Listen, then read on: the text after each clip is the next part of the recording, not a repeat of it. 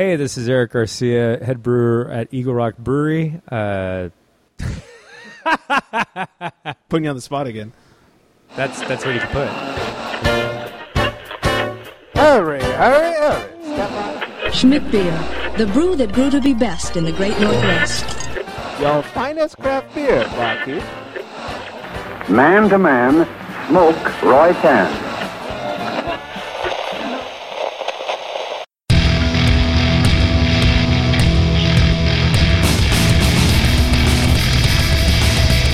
Cheers, everyone, and welcome to The Unfiltered Gentleman.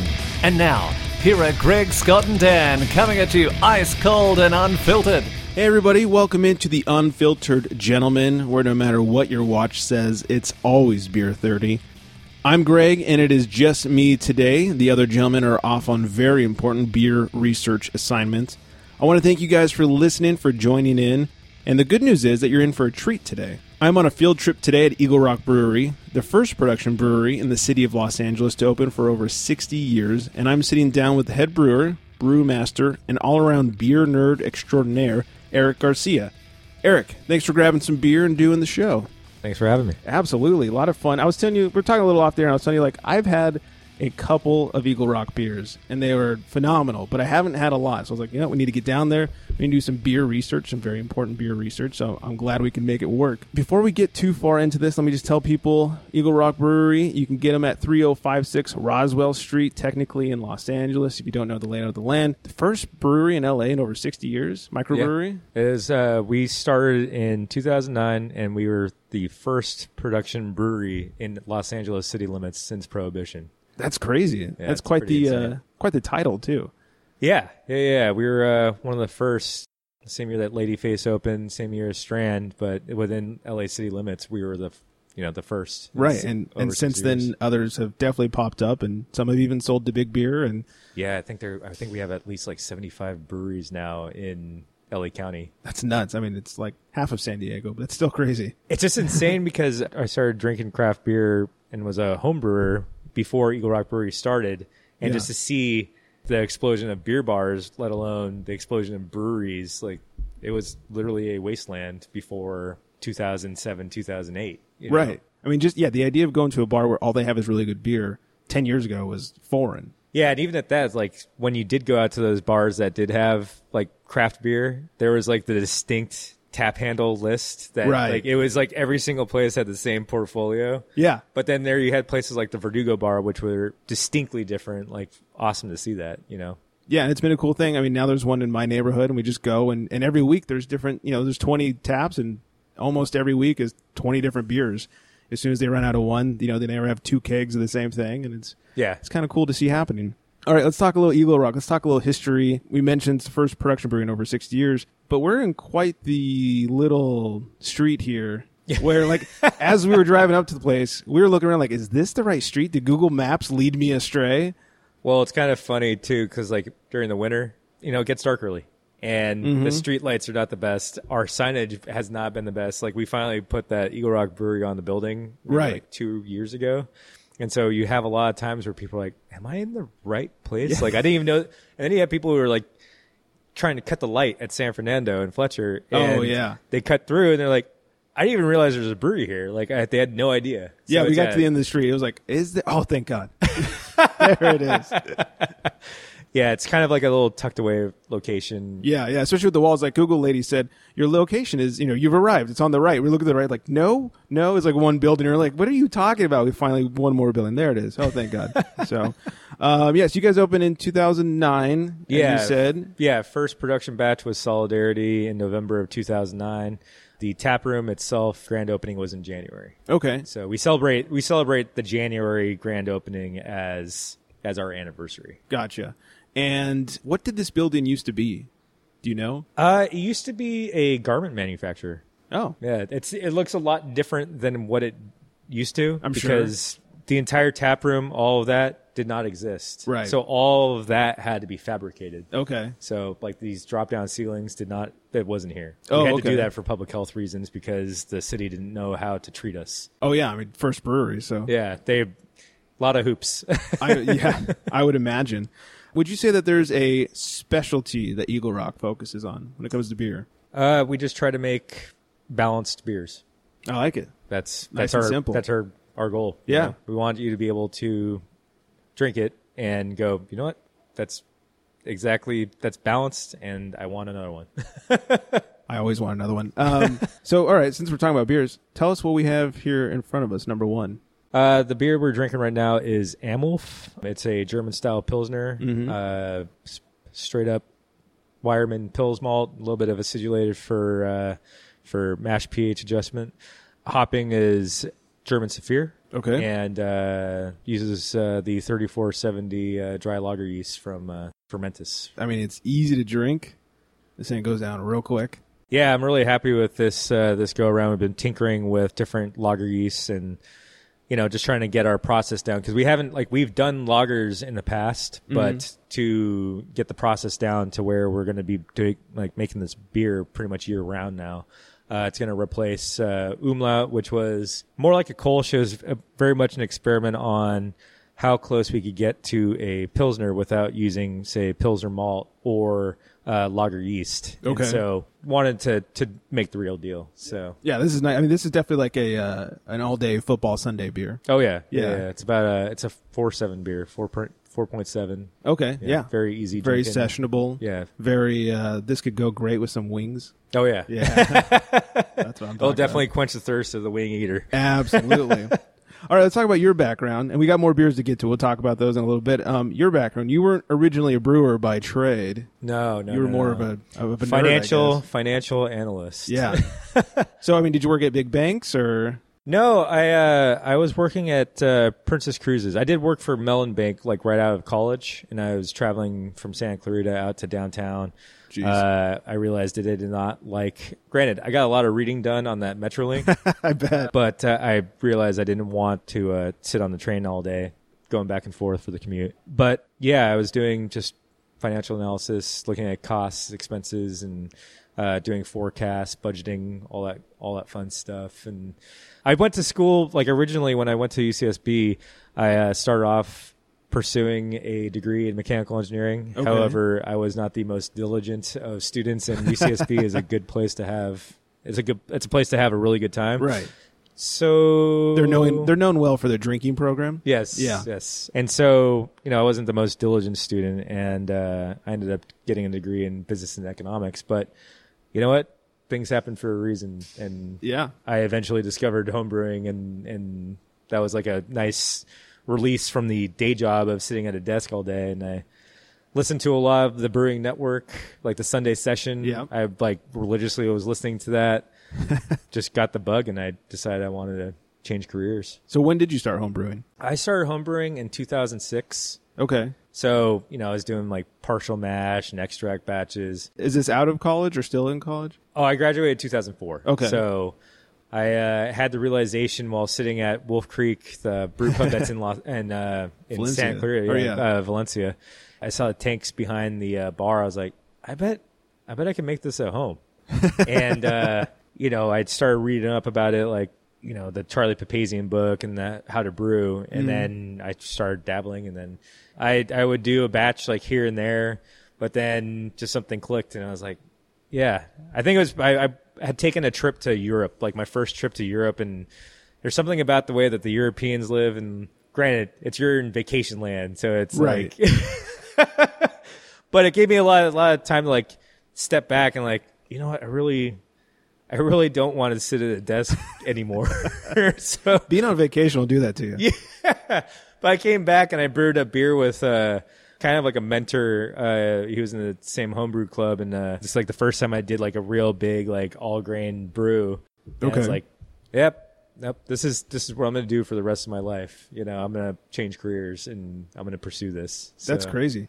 How many, I mean, you may not know an exact number, but how many bad batches of homebrew did you make starting off? You know or what? did you have any? I never had anything go funky. I guess listening to the Sunday session and just getting all the education and reading How to Brew, and I didn't really have any terrible experiences. That's good. So it's if you listen and read, it's the focus is fermentation. Right. And, like, that was one of the things I took very seriously. Is like, I want this thing to be what it's supposed to be. I took pretty big pains to make sure that that's what happened. Like, Right. Fermentation, temperature control, and I also, at the time, I was working a job where I could afford to spend a little bit of money on, like, used fridge Sure. that I could ferment in and use a heat wrap blanket to temperature control. Right. So, It's nice when you have the right stuff. yeah, that's sanitation and cleanliness is the number one priority, but Yeah. then a very close second is temperature control and being able to pitch the right amount of yeast. Learned that the hard way. Yeah. Yeah. It doesn't matter if you have the greatest recipe, but if you can't ferment, Yeah. you're not going to have a good beer. I made an apple juice IPA, essentially. It was, Okay. Yeah. A lot of acetaldehyde. yeah. It was great. When I handed it to somebody, he goes, this isn't that bad. You said it was horrible. He said, what type of beer is it? I said, well, it's supposed to be an IPA. He goes, oh, this is awful. Thank you. Yeah, it's awful. So now we're trying to choke it down before my next batch is ready. Yeah. So you kind of mentioned it when your trip to Europe sort of influenced you a little bit. What was it that made you switch over to the good side from the dark side? I don't know. I'd always been into the beer, but I really, again, just seeing how people live. Like, there's a lot of focus on material possessions here. And granted, it's not like it doesn't exist everywhere. Right. But you just see people on the street and the relaxed nature with which you see them go about their day. Like the guy with the baguette in Paris. Like, we went to Right. Paris and, like, you see people taking Stereotypes time out for to a do, reason. Yeah, taking time to do things like, oh, I'm going to stop and get my daily baguette. Like, Right. it's like the thing. Yeah, could you imagine doing that here? Like, what do you mean daily baguette? Yeah.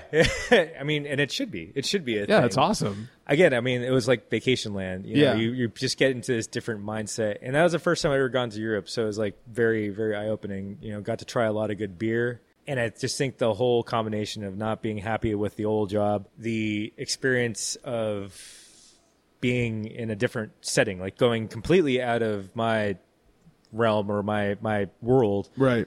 seeing something new, but then, coming back with that open mindset, just brewing with somebody, like, and just like that it just clicked. The light switch turned on. Yeah. That's awesome. And we went to Oktoberfest. Like, we were in the Hofbrau tent Oh, for shit. the opening of Oktoberfest. That's the best. It I'm was so jealous. pretty insane. Yeah, that's awesome. All right, let's move down to the next one we got here. So Populous is our West Coast IPA, 7%er. It starts about 15.5 Plato, comes down to about 2.5 Plato, Okay. about 70 IBUs.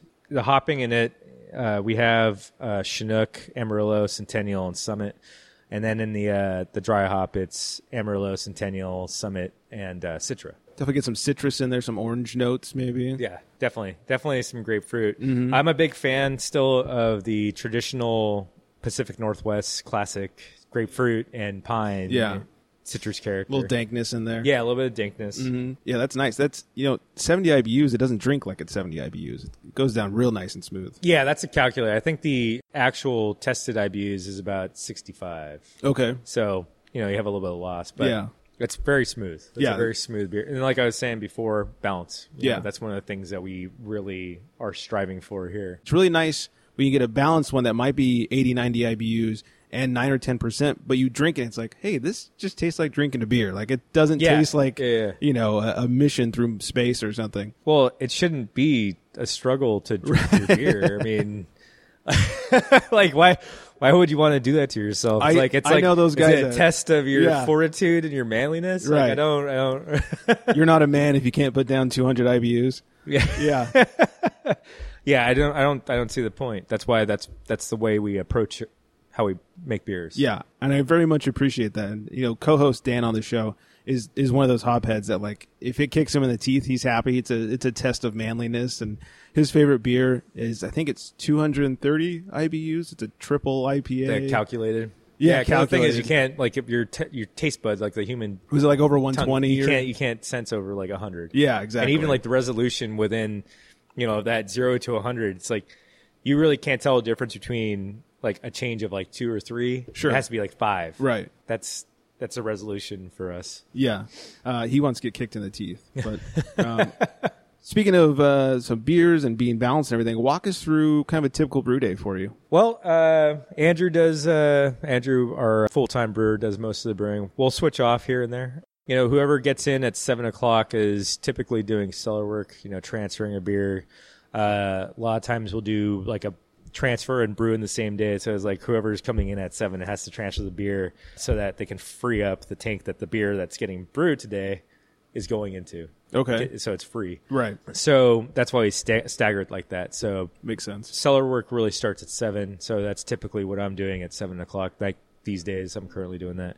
Then about 9 o'clock, whoever's brewing comes in, and then they can get their day started. Brew day on our very manual system takes about 6-7 hours to produce 15 barrels. That's our brew length, like our finished wort, depending on the beer. So like Manifesto or Belgian Wit, you have a lot better yield going into that fermenter than like, say, Populist. Typically, it's about 6 to 7 hours to produce the wort, and then, clean up afterwards. Right. So we do a lot of multitasking. We'll bounce back and forth.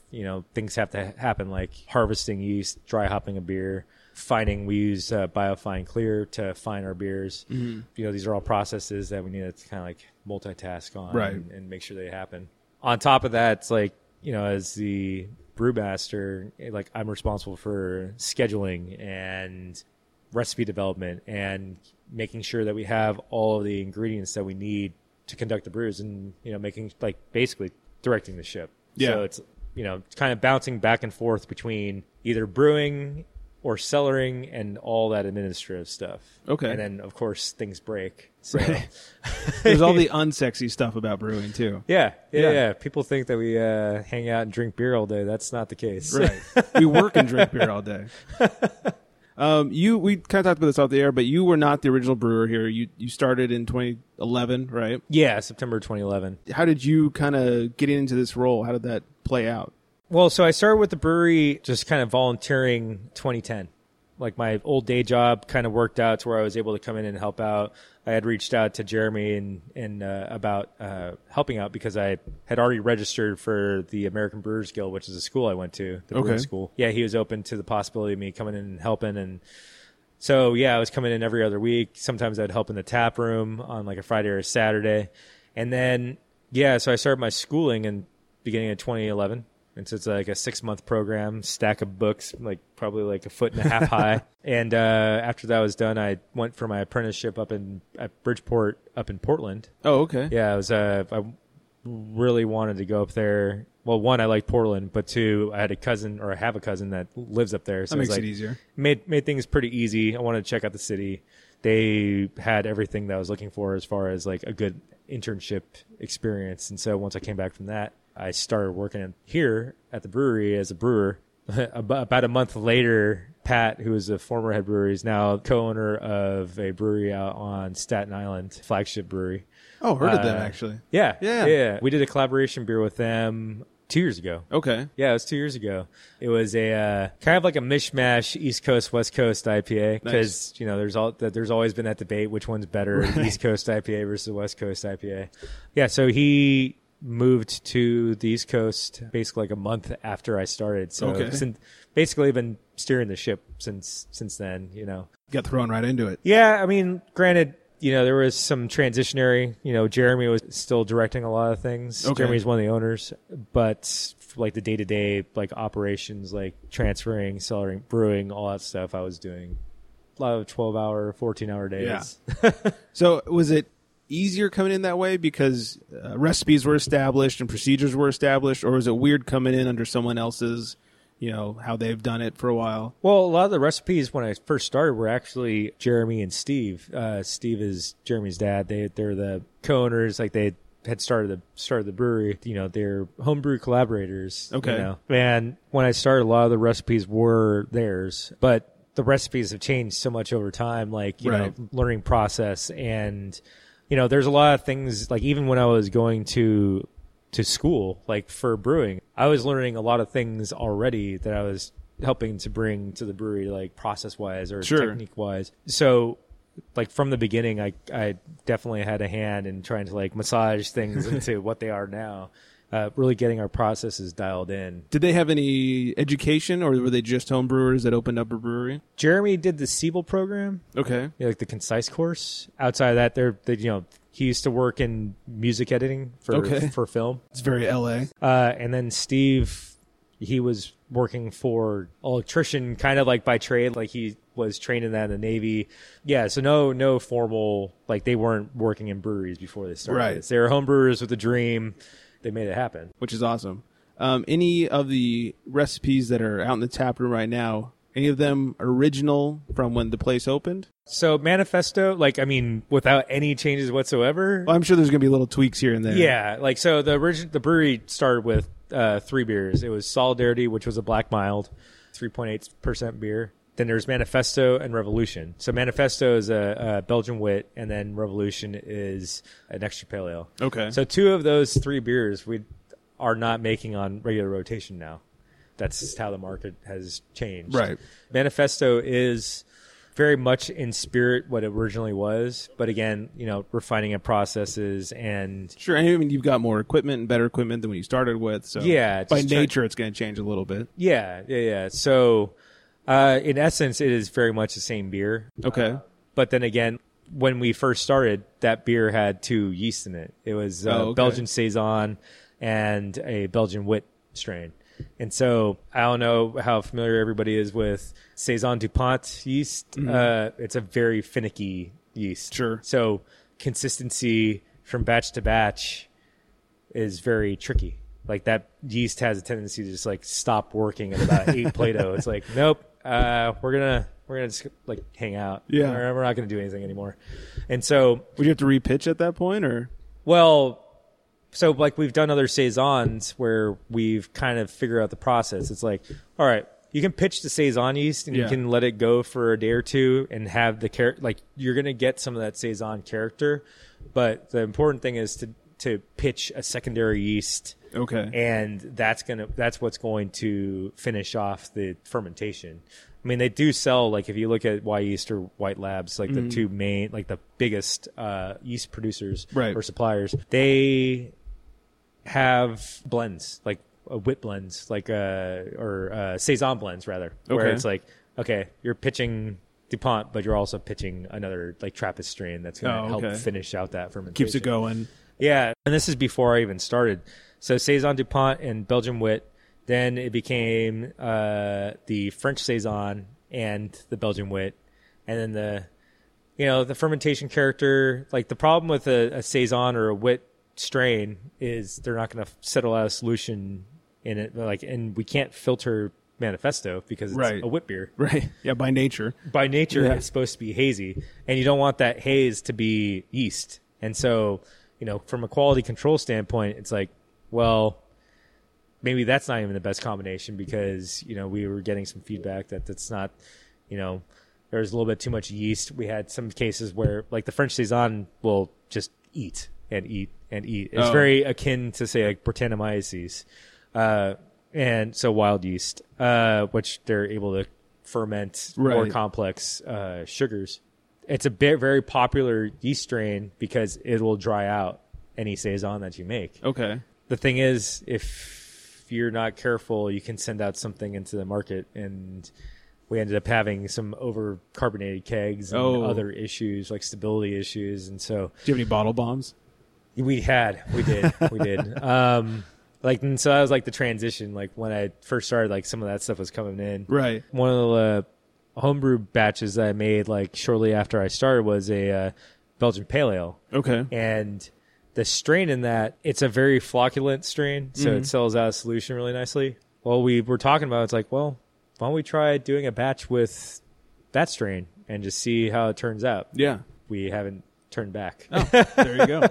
So much more shelf-stable product. We're very happy with the results. And like I was saying earlier, Manifesto is our second best-selling beer. Yeah, I feel like it's the one that if I see Eagle Rock at a festival or something, I always see Manifesto. Yeah. So I mean, like in essence, like the grist, the hopping, the spices. I mean, like there's one change with the spices. Like we dropped the rose petals. Like we used to have like get rose petals and put that in the in the wort. But we've dropped that, and in essence, it's the same thing. Right. But like I was saying, it's Just there better have been some processes. tweaks. Yeah. Yeah. Makes sense. It's like we've got some great feedback at competitions, and from a market standpoint, people really dig it. We're actually going to sit down and just like really dissect it and like, all right, let's do a taste test, a taste panel with other whip beers, and just see, well, how does Manifesto really fit into the market for whip beer? Okay. What can we do to make this better? And that's one of the big things. Like brewing, really, you can't, like, especially now, the way that the market is, you can't rest on your laurels. You always have to be improving. Yeah, you can't be married to something. Yeah. And I mean, that's exactly why Solidarity is no longer a flagship beer. It's like, well, it just creates this other logistical hurdle to make that beer. And if it's not like we're trying to get steady tap handles with that beer, then it just makes it difficult to fit that into the brew schedule. It's like, is there something else that we could be making that is going to move faster? You kind of have to be adaptable, and you just have to keep improving. I mean, it there's makes so many sense. good breweries out there. Right. I mean, even like Firestone is starting to phase out Pale 31. Yeah, that was one of those classic beers, and it's kind of interesting. I remember when because Pale 31 was a blend of DBA and Mission Street Pale that they used to have at Trader Joe's. Right. What do we have up next? We have Manifesto. Okay. Perfect timing. Yeah. Let's talk about Manifesto. It's a Belgian wit beer, so specs are 12.7 original gravity. That's on the Plato scale. Finishes out about 2 Plato, so it's about a 5.7% beer. In the kettle, or the grist, is some two-row, some flaked oats, flaked wheat, some carafoam, a little acid malt for pH adjustment, and then Cascade and Willamette in like very light hand with that. And then the spicing, orange peel, lemon peel, and coriander. So crushed coriander. And the yeast strain is 3655 Belgian shelled from Wyeast. And it's a fantastic yeast. All the haze you see in there is from the grist. There's no yeast. Yeah, you get a lot of the citrus from the peel. You definitely get a little bit of that banana note, but it's not overpoweringly banana like some can be. Yeah. So sometimes it's like if I wanted banana nut bread, I'd go get banana nut bread. Yeah. It's a wit beer, so it's like it has like that really fluffy mouthfeel to it. That's A little creamy. Yeah, very creamy. Yeah, really good. This is the beer that we really want to work on, try to put it to the next level. Yeah. So it does pretty well for us up in the Bay Area. Down here it's a little bit more, there's a lot more competition, with the Avery's, the Allagash, and some other bigger producers are now making wit beers. So it's trying to make it better so it stands better in the marketplace. So it's interesting. So in NorCal, is it that they have a bigger market for wit beer or just less competition? I think it's less competition. Okay. It's kind of like a niche thing. Yeah. You can get so many good hoppy beers in the Bay Area. Yeah. Like pale ales and IPAs. Like there's no shortage of them. It's kind of what's worked out the best for us with our distribution up there. Okay. So why do you think that craft beer is growing so rapidly? Well, I think it's people are ready for a little bit of a change. Yeah. There's really been a push for people to go back to kind of like a way that things used to be, like the artisanal thing. Yeah, like farm to table. Farm to table. Yeah. Going to farmers markets. Right. I think people are a little bit more conscious of what they're putting in their bodies. And like if you're going to spend your money on something, then, you want it to have some character. You want it to taste good. Yes. Granted, there's a time and place for every beer. So it's like if it's called beer pong. Yeah. If I'm hanging out with some buddies, I'm not going to say, oh, no. You can take that PBR away. I don't want it. Yeah. Beer pong with a double IPA might be a little rough. Yeah. Or even like the middle of summer in Los Angeles. And it's like, this Russian Imperial Stout. Wow. It's like I just picture Will Ferrell in Anchorman's like, milk was a bad choice. So damn hot. So I think it's just a consciousness. Like if you look at the popularity of like, say, places like Whole Foods or like Trader Joe's, I think people are caring a little bit more about what they're consuming. Yeah. as far as like caring what they're putting into their body, even if you're kind of watching what you eat, beer is calories. If you're going to put some calories in, why not make them taste a little better? Mm-hmm. Budweiser is no less calories than a tasty IPA. Give or take, but it's pretty close. right. So why not just have the tasty IPA instead? Or you can just go get some Miller 64. There you go. Is it Miller or is that Michelob? I can't remember. It's Miller. Michelob. It's Michelob. It's all the same company now. Yeah, like 60. One of them has like low calories and low carbs, or something like that. Yeah. What's the point? Yeah. Low calories and low carbs means low alcohol. So remember, it's going to take you 3 times as many, anyways. Well, if like session beers, like yeah. The reason you want to drink a session beer is like you can have like something that's flavorful and delicious, and you can have a few of them in a session and not just get hammered. But if you're drinking Michelob or Miller Lite, you're not drinking it for the flavor. No. You're drinking to get hammered. Yeah, you're drinking that to get hammered. Yeah. It's like, no, what's the point? Yeah, those are like what I call Vegas beers. I only drink it when I'm in Vegas. You can't ask for a whatever IPA when you're at the craps tables. True. Yeah, it's like, what beer do you have? Like, we have Bud Light and Miller Lite. Like, all right. Well, I would always get the Sierra Nevada Pale Ale. That's a good one. I like to, pro tip for all the drinkers in Vegas, I like to hit up CVS and get like the big bottles of Sierra Nevada, and that's what I walk down the strip with. All right, so speaking of growing, craft beer growing, it seems like Eagle Rock has been growing. I mean, I'm seeing you guys out in places more and more than I used to. I mean, in fact, if you'd asked me 2 years ago, I would have never heard of Eagle Rock Brewing, and I live 50 miles away, not that far. But it seems like you guys are growing. What do you think is the key factor in that? So we just started self-distributing a little bit more out in that area. Ventura County area. Yeah, the Ventura County area. The one thing we really haven't done is like we've kind of relied more on like word of mouth, Facebook, and social media.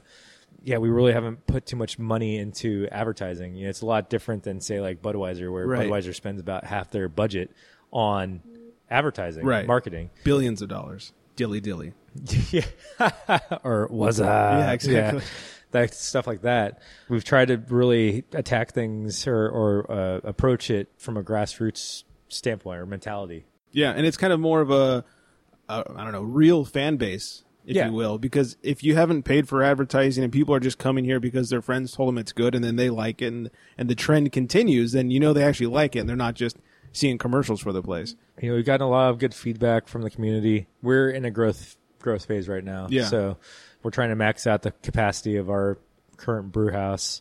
Yeah, we're looking forward to getting more beer out to people. And is it hard to keep up with the demand, or? It's like an ebb and flow. Like during the course of the year, it's like winter's kind of slow, and then all of a sudden, like it really starts to tick up in spring, and it's like, dang, we gotta like really, really push it here to really keep up with everything. Yeah. With Populous, sometimes it's like finding that sweet spot. Because the other thing is too, you're talking about an IPA. We want that IPA to be as fresh as possible when it gets to people. So it's like the timing of that. It's like we want to like kind of push it up to that threshold of like, okay, people are going to get this the freshest possible, right? But not like overdo it and just like totally oversaturate. Brag about some of the medals that you guys have won. Pat yourself on the back, if you will. We've actually won a couple gold medals at like say GABF or World Beer Cup. So we used to host the Doug King Memorial Competition. Okay. It's a competition held by the Maltose Falcons. Oh, yeah. One of the oldest homebrew clubs actually in the world. Mm-hmm. They're based out of Woodland Hills. It's a competition that focuses on like lagers and specialty beers. Okay. We started off, when the brewery started off, it was, okay, we're going to brew the winner's beer here at Eagle Rock Brewery. Red Velvet was the winner of the first year. It was 2010. Made a commercial batch and submitted it to GABF for the Pro-Am competition, and we actually won a gold for the Imperial Red Ale. Oh, wow. That is Red Velvet. That's cool. Yeah. The other major award that we won was from the World Beer Cup 2 years ago. Okay. For Yearling. It's a Flanders Red style beer. Yeah, it was pretty surreal. Like being this in Philly and just like hanging out with our friends and like all of a sudden, oh my gosh, did that really just happen? They'd really call our name? Yeah, and getting to go up on stage and shake Charlie Papazian's hand was awesome. insane. Yeah. It reminds me of I did an interview with Matt and Rachel down at Benchmark in San Diego, and they won a gold medal GABF for, I think it was their oatmeal stout. And they were up, just way up, not even near the stage, and all of a sudden they, and the gold medal goes too, and they Benchmark Brewing. And Matt, the head brewer, was like, yeah, whatever. Like, no. They said Benchmark. And he said that afterwards people were coming up to him and saying that they could hear this from throughout the entire place. He yells, "Oh, fuck." He said the entire place could hear it. And then his wife's like, shut up, go down there. He had to run down and get his medal and stuff. So that's really cool. You're not expecting to win. You pull out the gold medal. Yeah, it was pretty rad. It was also pretty fun as we were hanging out with the Noble Crew. Okay. That was the year that they won the Best Small Brewery of the Year award. Oh, yeah. Just seeing their reaction, the first time that they won, when they won for Ghostbusters, or they got a silver for Ghostbusters, and then the next one happened, and it's I turned to Jeremy, they're going to win Small Brewer of the Year award.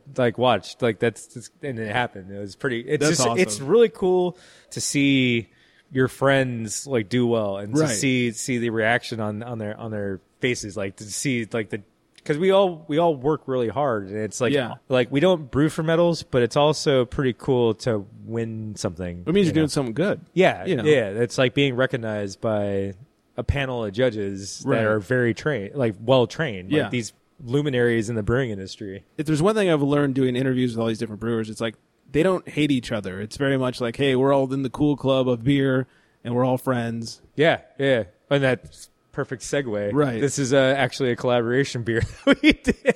As if I knew what I was doing. I don't. There's a lot of camaraderie. Yeah, it's fun. It's a fun. And the thing is I think it all stems from the fact that for the longest time, the industry as a whole, it's small beer versus big beer. Right. It's small brewers unite.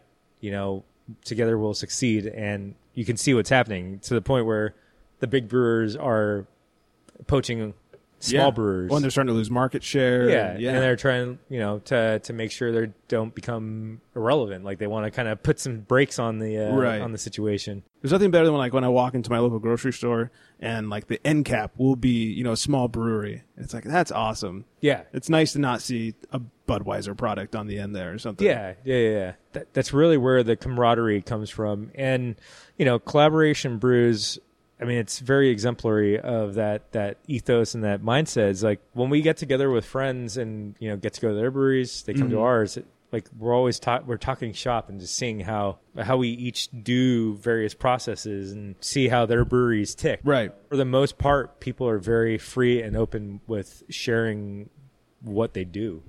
It's fun. It's if anything, it's number one, giving away a recipe. Yeah. Yeah, you could go home and make it, but it's not going to be the same. Right. Or even at that, another brewery trying to replicate it, it's not going to be the same. Yeah. Everything's different. The water could be different. The hops that you're actually using, the lots that you're using, that's going to be different. Everything, fermenter geometry, right. How you oxygenate, all these things. Yeah, I'm sure you've brewed clones as a home brewer. Yeah. But it doesn't taste like the original. Yeah, exactly. It's still good, but it doesn't taste like the original. I'm very free and open with what we do here. Yeah. I have no problem sharing technique or process or recipes. You're going to be able to make a good beer, but it's not going to be the same beer. Right, exactly. And honestly, to some extent, you could probably Google it anyways, so why not be cool about it and help people out? And that's just the nature of our industry. Yeah. Well, speaking of collaborations, tell us about it. So this is Kool Keith. Kool Keith. So I don't know if anybody's familiar with the hip-hop artist Kool Keith, but this is a play on his name. But Keef, this is a reference to the cryo hops that are popular. So in the weed world, Keef is the concentrated THC. Right. There's a product called Lupulin N2 or Lupulin 2 from Hop Union. Okay. It's basically the Keef of the hop cone. Okay. So it's basically taking all the lupulin glands and getting rid of all the vegetable matter. It comes in a powder. Oh, okay. And now, they through trial and error, they're well, we have to pelletize this because from an actual process standpoint, it's kind of tough to get that to mix into a solution if it's powder. When we were doing Stimulus, where we were just putting the coffee into the dry hop port, through the dry hop port, you could see it it's ground coffee, and it just kind of hangs out Sure. on the surface. Right. And so it's like you kind of have to like poke it down with whatever you're scooping it out with.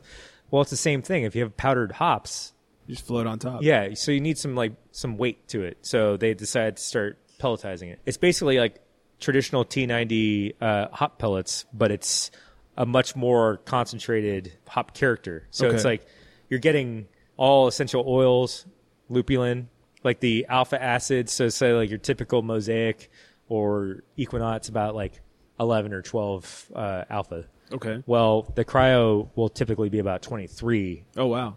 alpha. Okay. You're just getting rid of all the vegetable matter. And so this is a collaboration that we did with Chapman Crafted over in Orange. And we had just really started tinkering around with the cryo hops.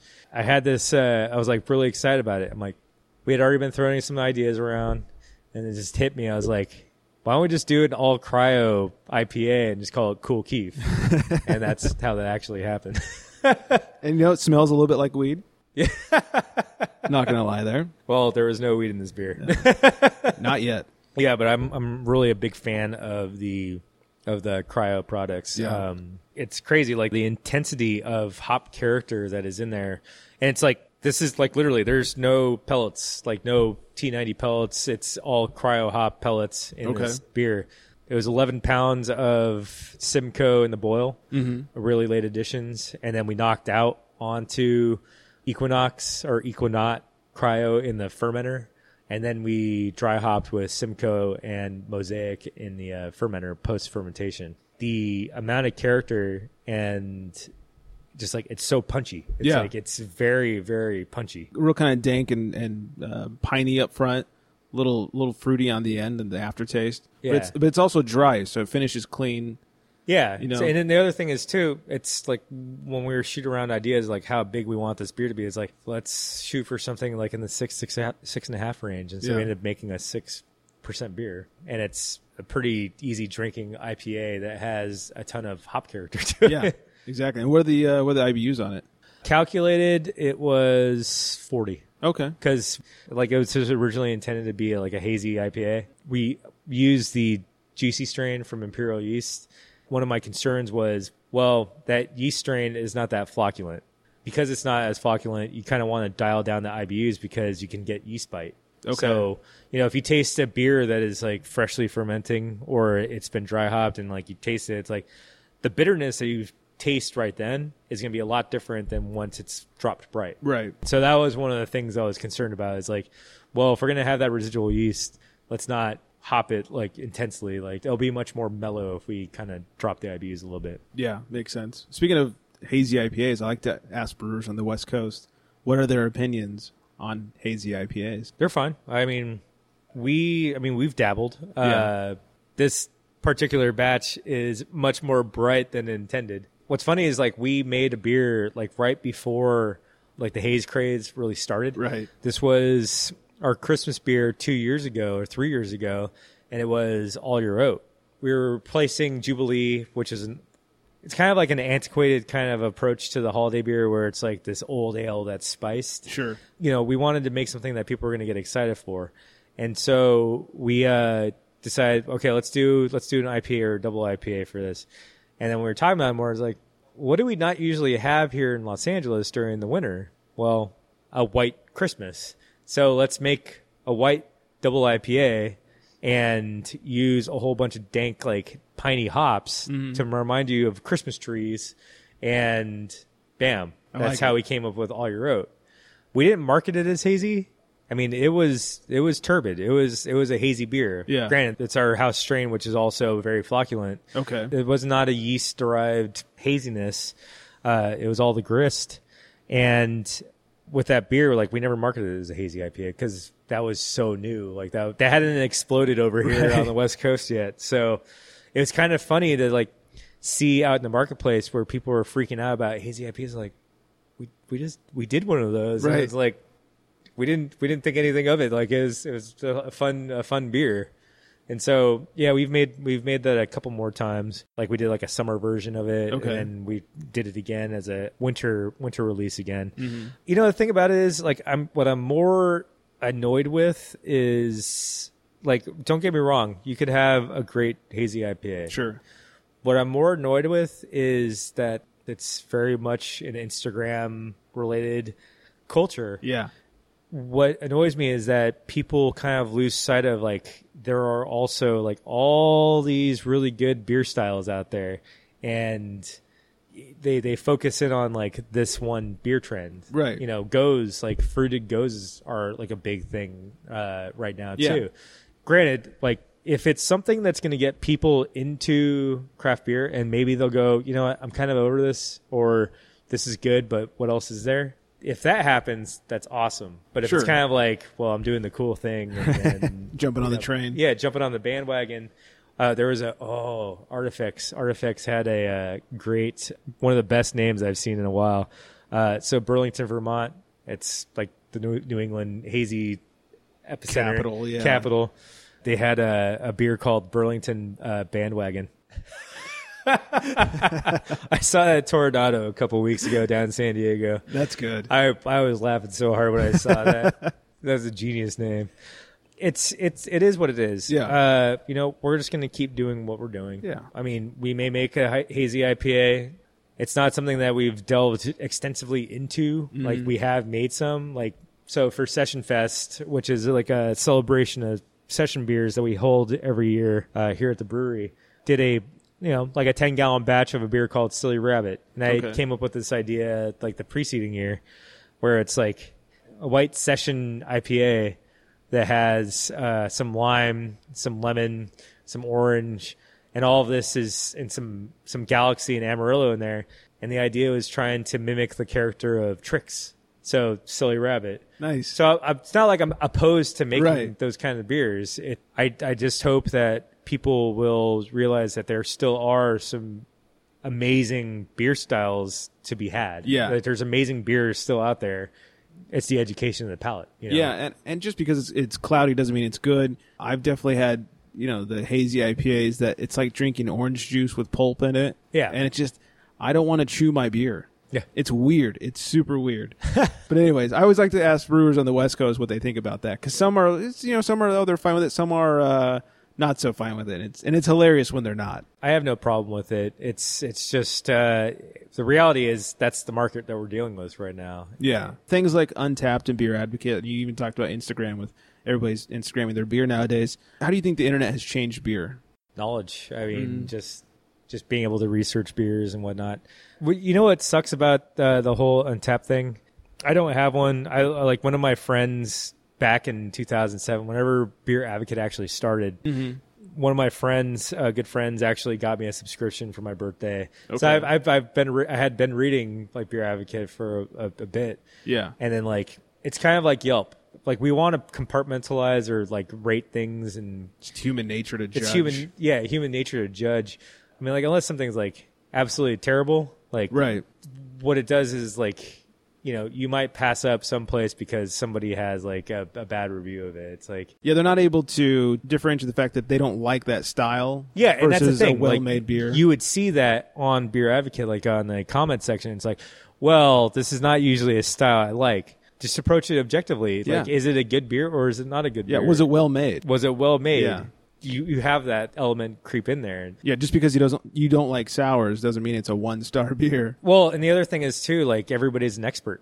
Yes, Yeah, everybody's an expert on the internet. it's true. The thing about Untapped is that's kind of bothersome is that there's a lot of times when you go into a bar or you like if people are like looking at their phones and not engaging in the experience of hanging out with your friends, Right. that's a problem. Yeah, You see that a lot. supposed to share a beer with friends, not share a beer with your phone. Yeah, yeah, exactly. And it's people are trying to get that badge. You're right. Again, that might be cool for some, but it's not what I do. I do like it as an archive. I can go back and I can see, have I ever had this beer? What did I think of it? And I think that's really fun. You know what's funny is that I like recently, like within the last week, somebody's like, "Yeah, I don't think I've had that." And then like as they're drinking it, and they look back at their list, they're like, "Oh, I did have that." I gave it 2 stars. Yeah, it's like, I really like it now. yeah. So from an archival standpoint, yeah, I guess it helps correct for. It is kind of fun as an archival thing. So, all right. So before we get to listener questions, I have one last question for you. and then we're going to talk about this beer. My last question for you is, what beer, yours or otherwise, do you miss? Yeah, I would have to say from ours, Revolution. Pale ale is a kind of an interesting style out in the marketplace. Mm-hmm. Easy drinking XPA, and we've even had to rebrand it, try to figure out how to best get it out there. If it's not IPA, Yeah. Especially in these it's parts. tough. Yeah, it's tough. Yeah, Revolution, Solidarity are definitely two of those. That's my final answer. That'll work. All right, before we get to these listener questions, what do we have in front of us now? This is Stimulus version 2. We originally did Stimulus. So Stimulus is a coffee beer. Originally, it was a Belgian amber with coffee. We collaborated with Intelligentsia Coffee. We'd go over there, we'd do the cupping and do the full taste evaluation of the coffee that's going to go into this beer. That's cool. Jeremy had the idea of, maybe we do something more like a Stimulus project where it's not necessarily Intelligentsia every single time, but we mix it up and we'll work with different roasters. And so this is a Russian Imperial Stout with Dark Matter coffee. Okay. So Dark Matter's out of Chicago. The beans were actually aged in some barrels from a distillery called Few. Oh, barrel-aged beans. Yeah, barrel-aged beans. Interesting. There's some hot brew in there, and there's also some cold brew. I was really excited for this beer. The base beer itself is essentially our anniversary beer from this past year, La Suerte. La Suerte was a Mexican Imperial Stout, and we did a lot of spicing post-fermentation. Okay. And so we did some casks pre-spicing, and one of the best casks that we had at the anniversary party was Suerte without the spices, but with coffee. Oh. The other one that was really awesome was the barrel-aged version. But the coffee one was just insane. And it's one of those ones where I was walking around to people. I was like, you have to try this. There's only 5 gallons of this thing. You have to try it. Go now. Yeah, go. If you want to live. The coffee, it's a perfect match. And it's kind of funny because, when we first did Stimulus, we didn't want to do the prototypical, it's a stout or a porter with coffee. And so this beer just lent itself to this project, to be the second iteration of Stimulus. I'm really happy with how this turned out. It's amazing. Tasting the beer before coffee and post coffee. It's a remarkable difference. Yeah. It's kind of interesting in the fact that the coffee actually helped round things out and also round the flavors out, but also brought in accentuate some of this vanilla character that's in there. It just really amplified the bittersweet chocolate notes that are in the beer. Yeah, I get a lot of coffee on the nose. Yeah, a lot of coffee on the nose. You kind of get that coffee stout up front, little cocoa and vanilla as it finishes off. It's really nice. Yeah, it's a dangerous beer. Yeah, would you say 14%? Yeah, that's dangerous. Yeah. Yeah, I'm really happy with how this turned out. Lee had been the point person, so Lee's one of my crew that's been here since the beginning. Does graphic design and does he actually heads up the barrel, the sour beer side of our operation. The Dark Matter guys had actually reached out and through that interaction, we were able to do this collaboration. So that's really fun. Yeah, it was a lot of fun. This is a nice dessert beer, kind of. Finish off the the night on. Yeah, really good. Okay, listener questions. Katie wants to know, what was the first beer that you ever brewed at Eagle Rock? As in my own, or as in production batch? This is what it is. Let's go with your own. Okay. Well, the production batch was Solidarity. Okay. The first beer I did was Unionist, which was a Belgian pale ale. That was the origin of the Manifesto. Oh, cool. Current yeast strain. Mike wants to know, what's your favorite style to brew? German Pilsner. And drink, yeah. Right. I'm getting that a lot lately. It's fun. I mean, Pilsners are not the easiest style to make, so it's kind of... That's exactly the point. Yeah. It's it is a true test of the brewer's technical skill and also artistic skill, because even if you have the best technical skills, you can still mess up a Pilsner. Yeah, it's true. There's something to be said for tasting Pils and lager beers fresh in Europe versus having them here and having them travel on a boat, and it's a lot different. Yeah, travel by truck across country. Yeah. Steven wants to know, is there one beer or brewery that got you into craft beer? Sierra Nevada Pale Ale. That's a lot of people's answer. Yep. That was the first keg I bought when I was 21. Okay. And that was an easy one to get, but still craft beer. Yep. Yeah. Yeah. Okay. Some rapid fire questions for you. Uh-oh. Just the first thing that comes to mind. First beer you ever drank. Pacifico. First beer you ever brewed. Kind of like a nut brown ale. Cans or bottles? Cans. Favorite beer and food pairing. Ooh. Mussels and, like a nice light Belgian style beer. Trappist beer. Okay. It's Tuesday night. What are you drinking? Tuesday night. German Pilsner. I like it. What is your beercation destination? I really want to go back to England and explore a little bit more of their traditional brewing styles. Okay. What's your favorite outside non-Eagle Rock beer? It's a tough one. It's so tough. It's like asking your favorite Beatles song. Or well, whatever. exactly. Yeah. There's so much choice. Right. I'm just trying to think about, in the last, 3 months, what I've been buying at the store. Fresh, if fresh Orval. Okay. It's actually pretty cool that this has happened, that, you go to bottle shops now. Mm-hmm. Remember when I first had Orval bone dry, super bone dry, and, that Brett had already, consumed a lot of the sugar. Yeah. It's an ESB with Brett, essentially.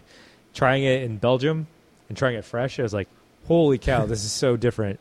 And the cool thing is now, again, craft beer is big now. So Right. there's a lot more, quicker velocity of some of the beers. I bought recently a bottle of Orval that was a month old, maybe a month and a half old, and it tasted just like it was in Belgium, and it was on point. Nice. It had Brett character, but it had not yet turned to the dry side. And finally, favorite non-beer hobby. Backpacking, hiking, outdoors. I dig it. Yeah. Eric, thank you so much. Yeah. If you want to come check out Eric's work, Eagle Rock Brewery. Cheers, buddy. Thank Cheers. you. Eagle Rock Brewery down here at 3056 Roswell Street in L.A. You can find them on the interwebs, eaglerockbrewery.com, as well as social medias, Eagle Rock Brewery. Have I forgotten anything? Drink good beer. Drink good beer. Absolutely. Thank you, sir. Yeah. Cheers. Thanks one more time to Eric and to Eagle Rock for letting me invade the brewery with all my equipment and sharing some amazing beer. As I mentioned in the interview, you can find them on a tiny little side street in Los Angeles at 3056 Roswell Street. Follow, like, and tweet with them at Eagle Rock Brew across the board on social media. Except for Facebook, it's Eagle Rock Brewery. Session Fest. Session Fest is coming up for them on Saturday, May 19th. That's 2018. This is where Eagle Rock Brewing and Eagle Rock Public House, which is their restaurant location, the staff competes to make the best session beer. The brew house employees get teamed up with the tap room and pub staff to help create new beers. Not only is it a really cool day, but they also use it as a tool to teach the non-brew house staff about the brewing process. I'm looking forward to being there on the 19th. I love really good session beers and hope some of you will come out, say hi, and have a couple of tasty beverages with me. When you make it into Eagle Rock, whether it's Session Fest or just any other day, make sure to say hi to Eric and tell him how good his beer is, and let him know you heard about him here on The Unfiltered Gentleman. I'll be posting pictures from the interview on our social media, so you can find and follow us at The Unfiltered Gentleman, except for Twitter, at Unfiltered Gents. Make sure you tag us in all your beer pictures and hashtag show us your beers. The show's phone number is 805-538-BEER. That's 2337. Go ahead and drunk dial us. We want to hear your drunk voicemails. We hope to hear from you guys. We'll be back next week with a brand new batch of unfiltered audio. But in the meantime, make sure you're staying hydrated. And good night, everybody.